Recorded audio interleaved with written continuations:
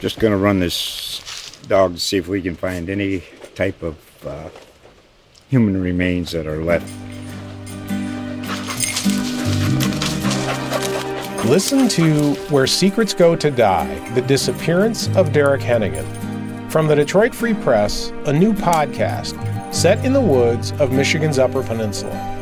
Available on Apple, Spotify, Freep.com, or wherever you get your podcasts. Hi, everybody, and welcome back to Cape Sports Now, the Cape Cod Times weekly podcast and Facebook Live show covering all things Cape Cod sports, especially high school sports. I'm Matt Goisman, alongside Steve Derderian, and for the first time in a while, this is going to be a kind of light episode for football because all of the football teams got eliminated last week. Yeah, this is coming up on elections. Everyone's talking about a wave. This is a wave against Cape football this weekend. Unfortunately, yeah. A lot of teams got wiped out. Some not so surprising. Others, they were surprising. Yeah. So, and just how it went down in some of these games was just a little disheartening. And there's probably a lot of tears in some of the locker rooms over the weekend. Tears, shock, yeah. And it's different from what it used to be when I played because, when you lose a game like that, well, that's the end of your season. Right. Well, the season's not over for any of these teams because of Thanksgiving, obviously. So. Thanksgiving, and all of them are going to be playing this week, too, in these sort of non-playoff games that are nice ways to pad your stats and nice ways to kind of go out with some confidence kind of and feeling like you got some wins. Certainly, I think Sandwich has been happy for the non-playoffs because they've been able to come out on top of those and build some positive memories. But, yeah, I mean, I covered Mashpee. You covered Upper Cape. Our editor, Paul Boker, covered Falmouth. One of the things I think a lot of these games showed is how much football is based on health and depth, especially at like the lower divisions, like 5, which is Falmouth, or 7, which is Mashpee, or 8, which is Upper Cape. You have these teams with smaller roster sizes. They tend not to have as many veteran players. So if one or two key players gets hurt, that can really, really, really screw up your offensive plan, your defense, just your whole construction of your team. Well, I mean, it's the nature of the sport, too. And in Sure. a sport that's actually losing total numbers from what it used to be, I mean, this is an issue really across the board. And obviously certain players make more of an impact than others.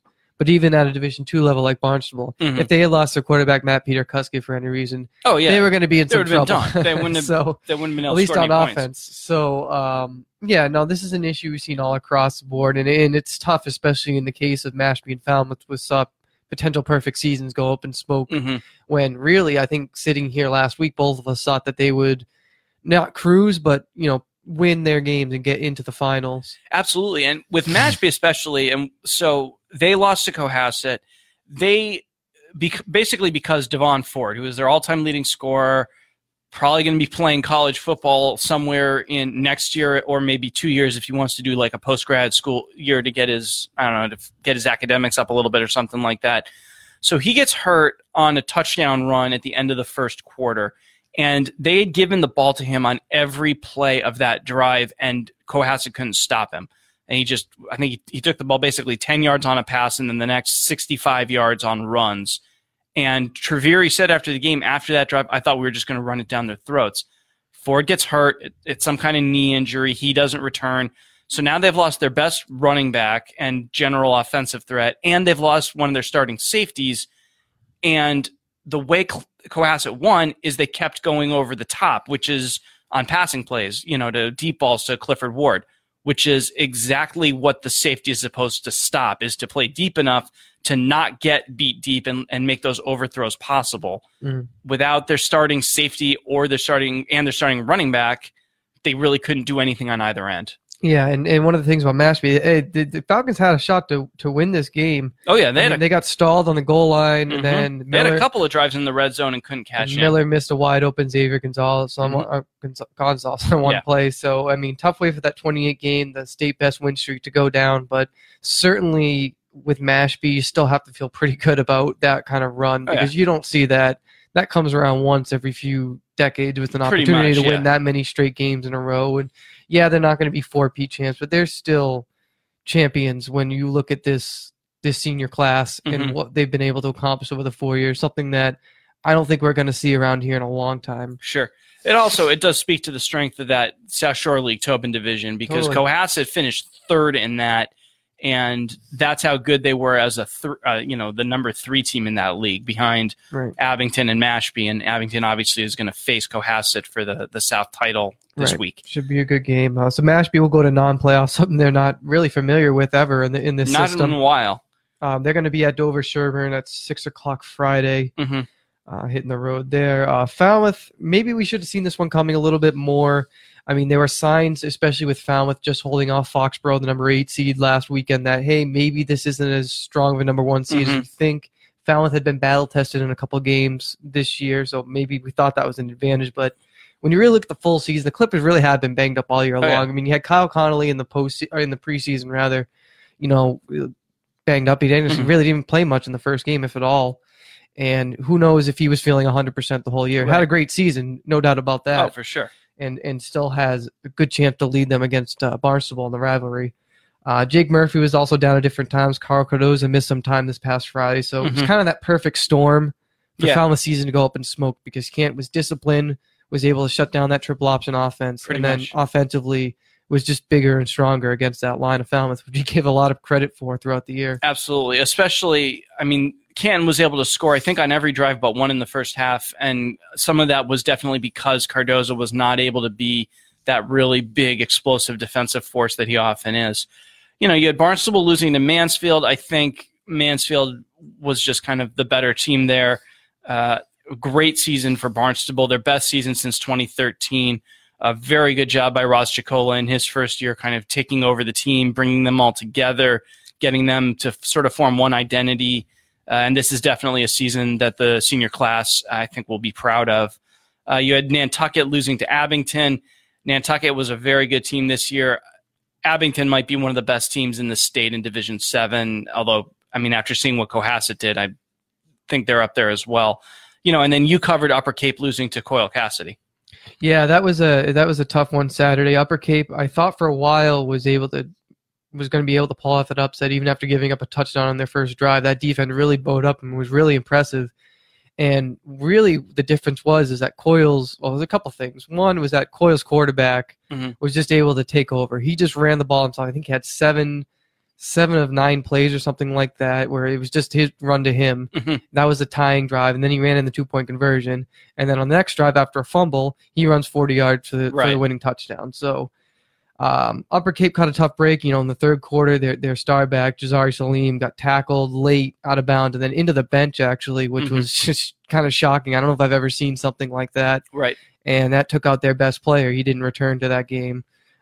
Credit to Cameron Glover, short little running back, was able to rip off a 55-yard run on a toss. But again, without your star back, it was very hard for Upper Cape to move the football after that, and that defense just couldn't hold on. Exactly. So the other non-playoffs, Falmouth is at Holliston. You can call that the D5 South Consolation Final if you want. Surprised it doesn't happen more often in some of the divisions. Well, a lot of times it does, is that the guys who make the playoffs and lose wind up just playing each other. Right. So then Brockton is at Barnstable on Friday. Upper Cape is at St. John Paul on Friday at Mass Maritime. Nauset is at Nantucket on Friday. And then the other playoffs, you got Monomoy at Sandwich. Non-playoffs, right? Yeah, all non-playoffs, excuse me. Cape Tech is at Bourne. Dedham is at Dennis Yarmouth. And Bristol Plymouth is at Martha's Vineyard.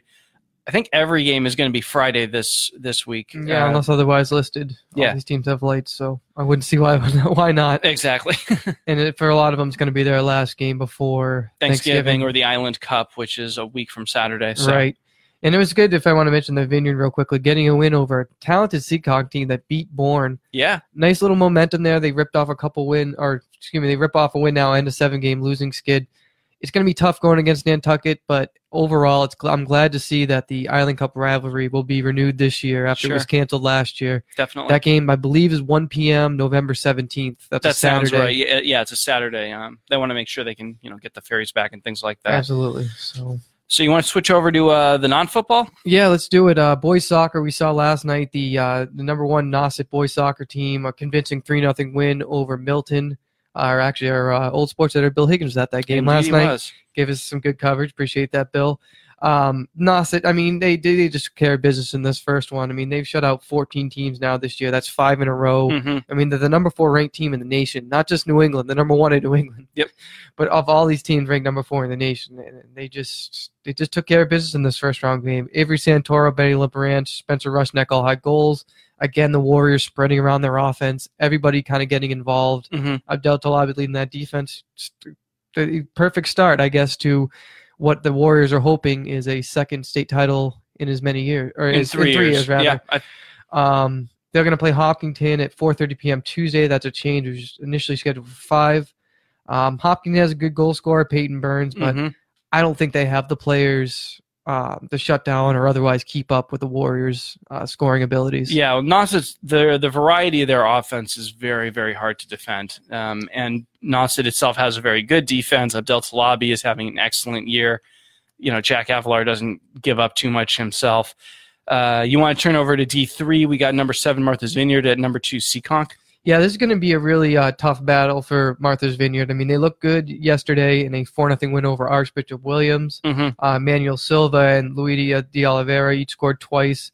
Only problem in that game, it sounds like there was a little bit of, according to Vineyard Gazette, there were some angry players on both sides in the first half, a couple of yellow cards shown. Interesting. And apparently a near fight almost broke out on the field. Wow. So once order was restored, you know, the Vineyard finished things off in the second half. But against a team like number 2 Seekonk, which only has 1 loss this year, that was in the SEC crossover with Greater New Bedford. You can't lose your cool in a game like that. You got to keep your head. And the Vineyard's got talent, you know, individually, and I think they can compete in this game. So they just need to, again, keep playing, being aggressive with their strikers, and if they can put a couple in the net, I think they could be moving on to the semifinals. Okay. What else you got in the boys' side? Then we got Nantucket at Bourne. Nantucket 3-0 win over Millis yesterday. Pretty much like Nauset, just taking care of business in the first round. Mario Reyes had 2 of those goals. Interesting that Nantucket's sticking with 2 goalies in the postseason, kind of doing that split duty again. I'm curious if that's going to change if they keep advancing in some of the rounds. You kind of stick with who you have, but you know it's worked so far, so I guess why change it, right? If Nantucket can get past Bourne, there's a good chance they play Cohasset again, and that's a team that's given Nantucket some struggles in the past. So I think they faced off in the South Finals a couple of years ago. Yeah, that sounds about right. So that'll be interesting. But again, you got to beat Bourne, which is coming off a very thrilling 1-0 win this past Saturday. Autorana Villanueva got the winner, set up by a set piece, something we're seeing a lot from in both the boys and girls soccer side. A lot of goals coming from set pieces this weekend. Maybe not directly, but you know, set up by Armin Eldridge, especially, you know, for Bourne. Had some really good throw-ins, long throw-ins that almost act like free kicks in a sense. They're hard to judge sometimes, depending on the wind and whatnot, because it was very windy on Saturday. So that can kind of throw the defense off a little bit. But Bourne's a team that tied Seekonk, so I mean, if they can stick with some of the best in Division 3, don't count out the Canalmen just yet, because I think they can make things interesting. Sure. You want to turn it over to field hockey and just switch it up a little? Sure thing. All right. So we got 2 field hockey matches left, basically. We've got today, I think, it's number 11 Barnstable is at number 3 King Philip. That's a 3:45 p.m. game in Wrentham. That's in Division 1. Really nice job for the Red Raiders in knocking off Dartmouth in the previous round. That was a team that they could not beat during Old Colony League action during the regular season, and this time they were able to really kind of take control and win this one. The reward is a quarterfinal against the reigning D1 South champions. So the road doesn't get any easier. You know, Allie Carpenter has been a dynamic scorer for them for Barnstable all season. She had both goals against Dartmouth. Really good chemistry between her and players like Eve Bancroft, Katie McNulty, Bridget Everett, who you covered their first round game where the 2 of them kind of teamed up for some key scoring. And then it helps that you really have Abby Alisusi in net. You could make a case she's maybe the best goalie on the Cape this year.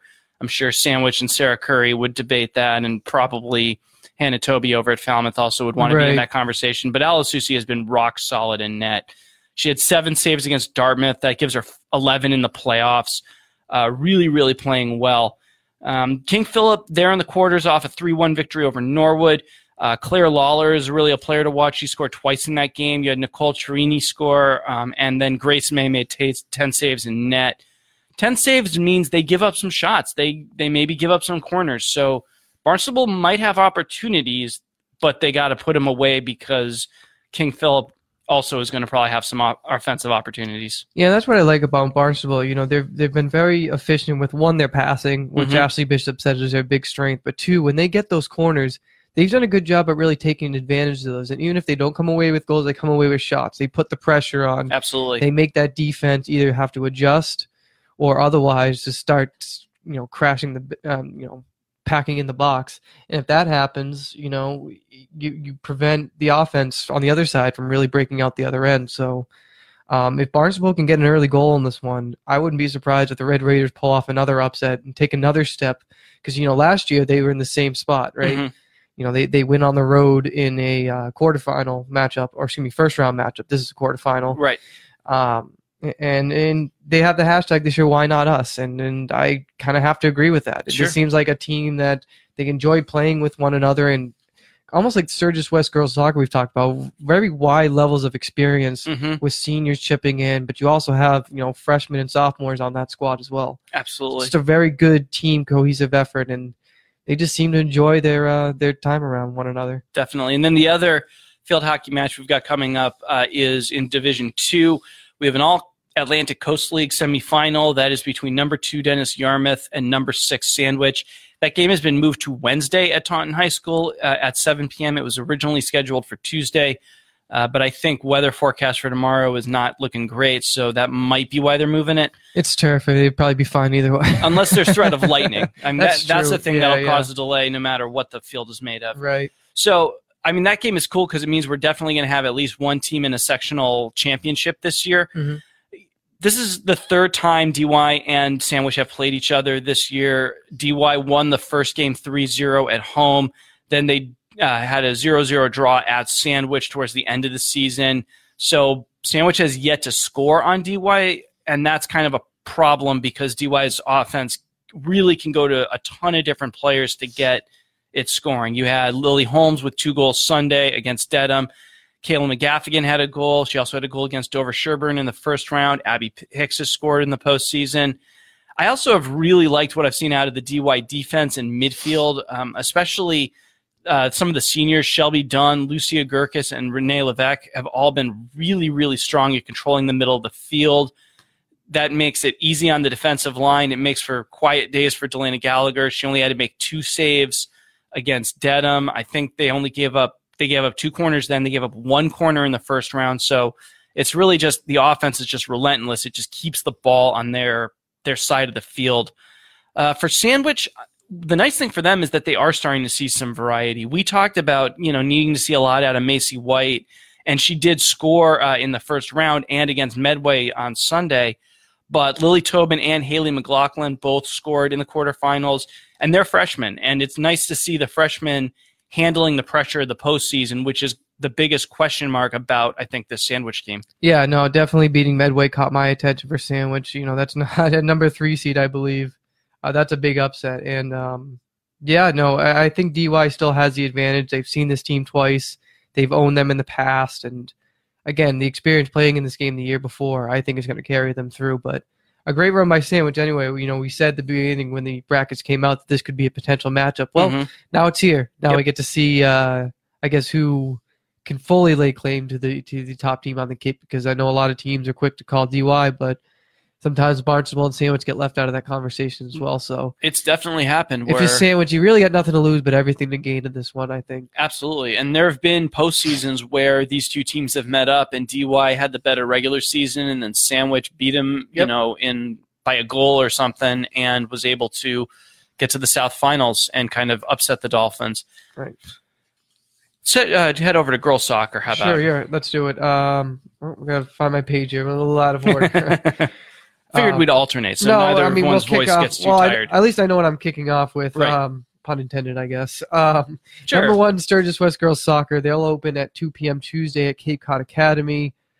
This is the best run in school history, clearly, earning a number 1 seed. Coach Mike Ball has done a really great job with this team. You seem to say that every week. Yep.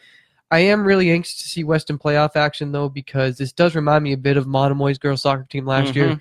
Really dominant in the regular season, beat just about everyone they had to.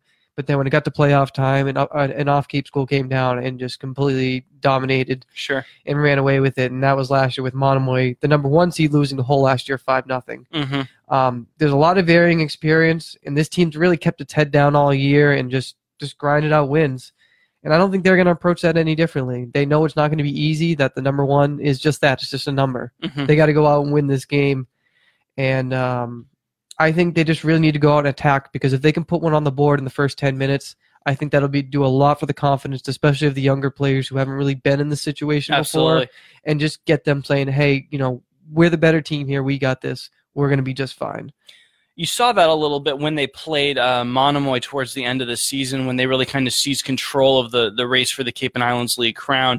They scored early in the first half, as I recall, and that really did set the pace for the rest of the game. They were confident, aggressive. They played like they had the lead, and they played well with it. So, yeah, if they can if Kate Donahue can score early, that could open her up for a big game. Right. And speaking of Monomoy Hull, that's our other matchup on Tuesday. Monomoy, again, will host number 5 Hull. That's a 5 p.m. Tuesday game. Obviously, a rematch of last year's first-round matchup, won by Hull 5-0. Kelsey Holston had a nice header from an Abby Higgins free kick, again, talking about those set pieces. That was the difference as the Shark beat Rising Tide on Sunday. But they're going to need more than that against Hull. A very good off-Cape program, plays in the South Shore League, which got some pretty good talent in it. So it's going to be another tough one for Monomoy, but I guess you have the momentum on your side is that, hey, we're not going to let what happened last year happen again. Definitely. So that's, I think, the best thing they got going for them is just don't let the same thing happen twice. Don't let history repeat itself. We saw it with Nauset, where they got beaten the first round in 2015. Then in 2016, they used that as motivation to win a state championship. They got beat in the semifinals last year, and it seems like they're using that as motivation this year. You mentioned the South Shore League being a strong girls soccer division this conference this year. Well, number 14 Mashpee is at Millis on Tuesday at Medfield High School, and they shocked everybody with that win over Nantucket. Yeah, that might have been the game of the week, or at least a game of yesterday. It was probably the best game from yesterday, just on how it was played, totally back and forth. But Mashpee took it from the beginning, and Nantucket kept answering. I think Ruby Dupont had a couple of penalty kick goals. Yep. And then it came down to a PK in extra time, and credit to the freshman, Sam Kersey, for finishing that off and getting the winner in sudden death overtime. Tough way for a season to end, sudden death, but, that's how it goes sometimes. But what I really like is, their coach, Julia McCush, she played for the Falcons back in, I think she graduated in 2008 or 2007, played for the Falcons the last time they won a playoff game, and kind of has come full circle now and leading the Falcons to a playoff win in their first year. I'm sure she's got to be feeling pretty good about that. And then they're almost on the same train as Barnstable Field Hockey. Why not them at this point? Sure. Millis is very historically a good soccer program. I mean, they play sort of those Tri-Valley schools. I believe it was last year, the year before, actually got to play a game at Gillette Stadium. Very good reputation for a soccer school, and this is going to be a tough one. But still, I mean, no matter what happens from this point, just great for Mashpee, which barely got into the postseason to start with. Right. And then knocking off a Nantucket team, which has the only win against Sturgis West this year. Certainly an impressive a program win, as they call it. Speaking of impressive programs, we'll swing over to volleyball, where we have 4 big matches coming up. Starting today, Barnstable, number 1 Barnstable, undefeated, still haven't given up a set in a regular season match. They are hosting number 8 Oliver Ames. That's 6 p.m. tonight in Hyannis. First of all, big congratulations to Barnstable senior Riley James. She was last week named. She was the only player from Massachusetts to be named an All-American by the American Volleyball Coaches Association. That's only happened one other time in Barnstable's history, and when you consider how many great players have come through that program, that's really impressive. She was a preseason All-American, so maybe we should have seen this coming. She was Max Prep's Player of the Week for Massachusetts at least once this season. So now they face Oliver Ames. The Tigers are coming off a 25-18, 25-16, 25-6 win over Durfee. Got to watch out for Jordan Bossy. She leads OA with 257 kills. Caitlin Kavanaugh and Jordan Vella are also very strong hitters. Their big servers are Grace McCallum, Jackie Raymond, and Bossy again, so she's really a player to watch. Raymond also has 46 blocks. Their big setter is Allison Kemp. and their libero Sadie Homer has 607 digs, which ranks third in the state. With Barnstable, we've seen it all season. We know what the strategy is. The offense runs through Riley James, who is a top 5 hitter with 319 kills and a 481 hitting percentage. Ingrid Murphy is another really good offensive option, not in any way suggesting she's behind Riley or that they take a step back when Ingrid is up front, because Ingrid can hit with just as much power and has 225 kills. They're both also really good defensive players behind Josie DeLuga, who is the team leader with in digs. And then Tegan James, she's really got a chance to graduate with over 2,000 assists. I mean, she has 608, which is 4th in the state, and she's a freshman. Right.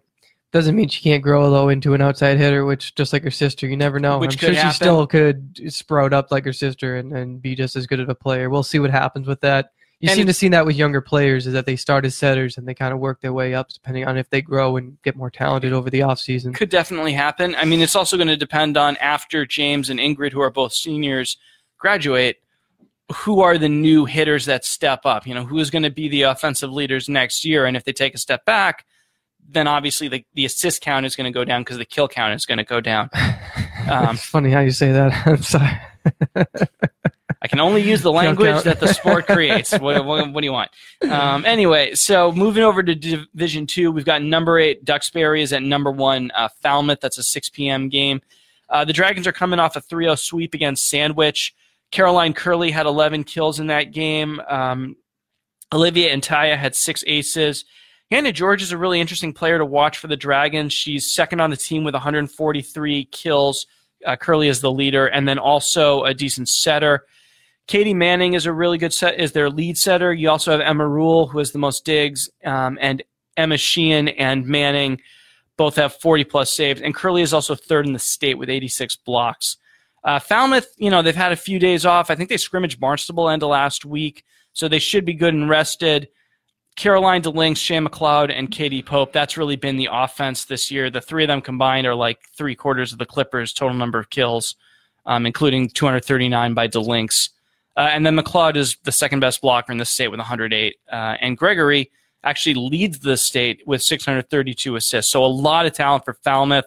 Probably the best team Falmouth has had maybe ever in that program's history. And I think they should be able to handle Duxbury. Yeah, but they got to come out swinging in this one, because we've seen Falmouth teams in years past that fall behind early and then just have a hard time playing from behind. I think if they can play ahead and, again, get those key points, just get the offense moving in the right direction, put Duxbury back on their heels, that's going to be their best recipe. But, again, with the amount of talent, even if they do fall behind, if they do lose the first set, I still think there's enough talent for Falmouth to overcome that. But, again, Duxbury's coming off a tournament game. Falmouth is a little, I don't almost want to say rusty, but definitely maybe not as weathered at this point. Sure. So I think they need to set the tone right away and just, again, get things moving. I agree. So then over in Division 3, we've got number 5 Rockland at number 4 Sturgis East. That's a 5 p.m. game. That's at Cape Tech in Harwich. Sturwich. Interesting. Just invented a new town on Cape Cod. Sturgis East beat Randolph to advance. The big players for the Storm this year, Carly Burns and Maya O'Hara, they combined for 14 kills and 7 blocks in that first-round playoff game. And then Maddie Schackenberg also had 3 kills and 2 aces. You also had good games from like Allie Rogers and Callie Sullivan, Kenna Jarvis. So they've definitely got a lot of players they can go to. Rockland is coming off a sweep for Ursuline Academy. Middle hitter Hannah Willey is definitely a player to watch out for from the Bulldogs. So a good test for Sturgis East. They are the higher seed. Sturgis East is another one of these teams that, they play an all Cape and Islands League schedule. So again, it's how are they going to handle off-Cape talent? Yeah, I mean, look, Sturgis East does play a lot of off-Cape to their credit. Actually, they do play a couple of different schools throughout the year. Mm-hmm. They do play in the Cape and Islands League, though. But again, this is a great program, and senior Carly Burns and Allie Rogers have both had outstanding careers at Sturgis East. Definitely. But I don't think they're ready to be done yet. I think this team has a lot of potential, and there's really good athletes across the board. Sure. And then the last... Bless you. You can tell I've had a bit of an issue on this show so far. I apologize. Yeah, the weather's changing. We're all getting sick. The last game for volleyball is Tuesday night. That is number 7 at number 2 Bourne. Steve, you covered Bourne's game against Nantucket. We had a bet on how long we thought that game would take. I thought it would take an hour. Steve thought less, and he was right. Hats off to Nantucket. That's a really young program, and to make the playoffs, I think 2 years in a row now, very impressive. I think that program is going to keep growing and improving in the coming years. But Bourne, if you look at the top 5 in multiple categories in the state, Bourne is all over this. I mean, Cami Mackinac is second with 126 aces. Madsen Stuck is second with 637 digs and fifth with 111 aces. Emma Fenton is fifth in hitting percentage at 420. Sarah Sullivan is second in the state with 630. It's just there's just too much talent at too many positions for the Whalers to really have a chance. I think Holbrook will be a better challenge for sure. They swept Bristol Plymouth in the first round. Caitlin Andrews is a really good hitter with 250 kills. Monica Polycarpe and Brianna Sullivan are also really good hitters. And then Caroline Curtis ranks fourth in the state with 122 aces. So those are kind of the guys you got to watch out for. Carrie Walker is a good setter. She's in the top 20 statewide. So much more talent than I think Bourne faced in the first round. So we'll see how they handle it. Yeah, I was really impressed with, just Emma Fenton, her ability to play and use her height to her advantage. She's a really good athlete all around. And honestly, she's almost a D1 player out there on a D3 team. But I'm just really impressed with her leadership. I talked to her after Friday's match, and she's like, look, this team's all in or nothing. Mm-hmm. They don't want to. They're not satisfied with just winning a sectional title or just getting back to the state title. No, they want to win the state title again this year. And I think the right coaching, Andy Mather's got that team where, hey, look, I might not be real friendly right now, but I just want to get the best out of this team because we don't want to suffer a heartbreak 2 years in a row. Sure. So I think the mindset is good. I think, they tried a couple different things against Nantucket. They were kind of able to get away with that. Mm-hmm. But I think you're going to see in this next match them just go, full tilt and just let's get this match over with. Let's just dominate and let's, crank it up to 110, whatever you want to call it. So, this team has a lot of potential again, just with its senior leadership. All of them are good players. Mm-hmm. I mean, the ones you just listed. There's not a lot of, I guess, what you call weak spots on this team. No, I don't think so. They're really strong, and they're really strong at basically every rotation. There's no set of 6 where it's hard for them to find kills or aces or defense. So, I expect them to play very, very well against Holbrook. Good. And that'll just about wrap it up for everything. So, appreciate you watching the show. If you didn't catch this live, you can check it out on CapeCodTimes.com/CapeSportsNow. You can also go to the Cape Cod Times Facebook page and search Cape Sports Now. On one of those two, you'll find it eventually. For any updates, there's going to be games constantly changing throughout the week. Stay tuned to Twitter. You can check out our account at SportsCCT, and you can also follow us on Twitter. I'm on at Steve_Derderian. That's DERDERIAN. I'm at Matt Goisman CCT, MattGoisman CCT. You can also download the show for podcast apps through Apple or Google. And I think that'll do it. And we'll see you next week. Try to come back healthier next week. Just going to run this dog to see if we can find any type of human remains that are left. Listen to Where Secrets Go to Die, The Disappearance of Derek Hennigan. From the Detroit Free Press, a new podcast set in the woods of Michigan's Upper Peninsula. Available on Apple, Spotify, Freep.com, or wherever you get your podcasts.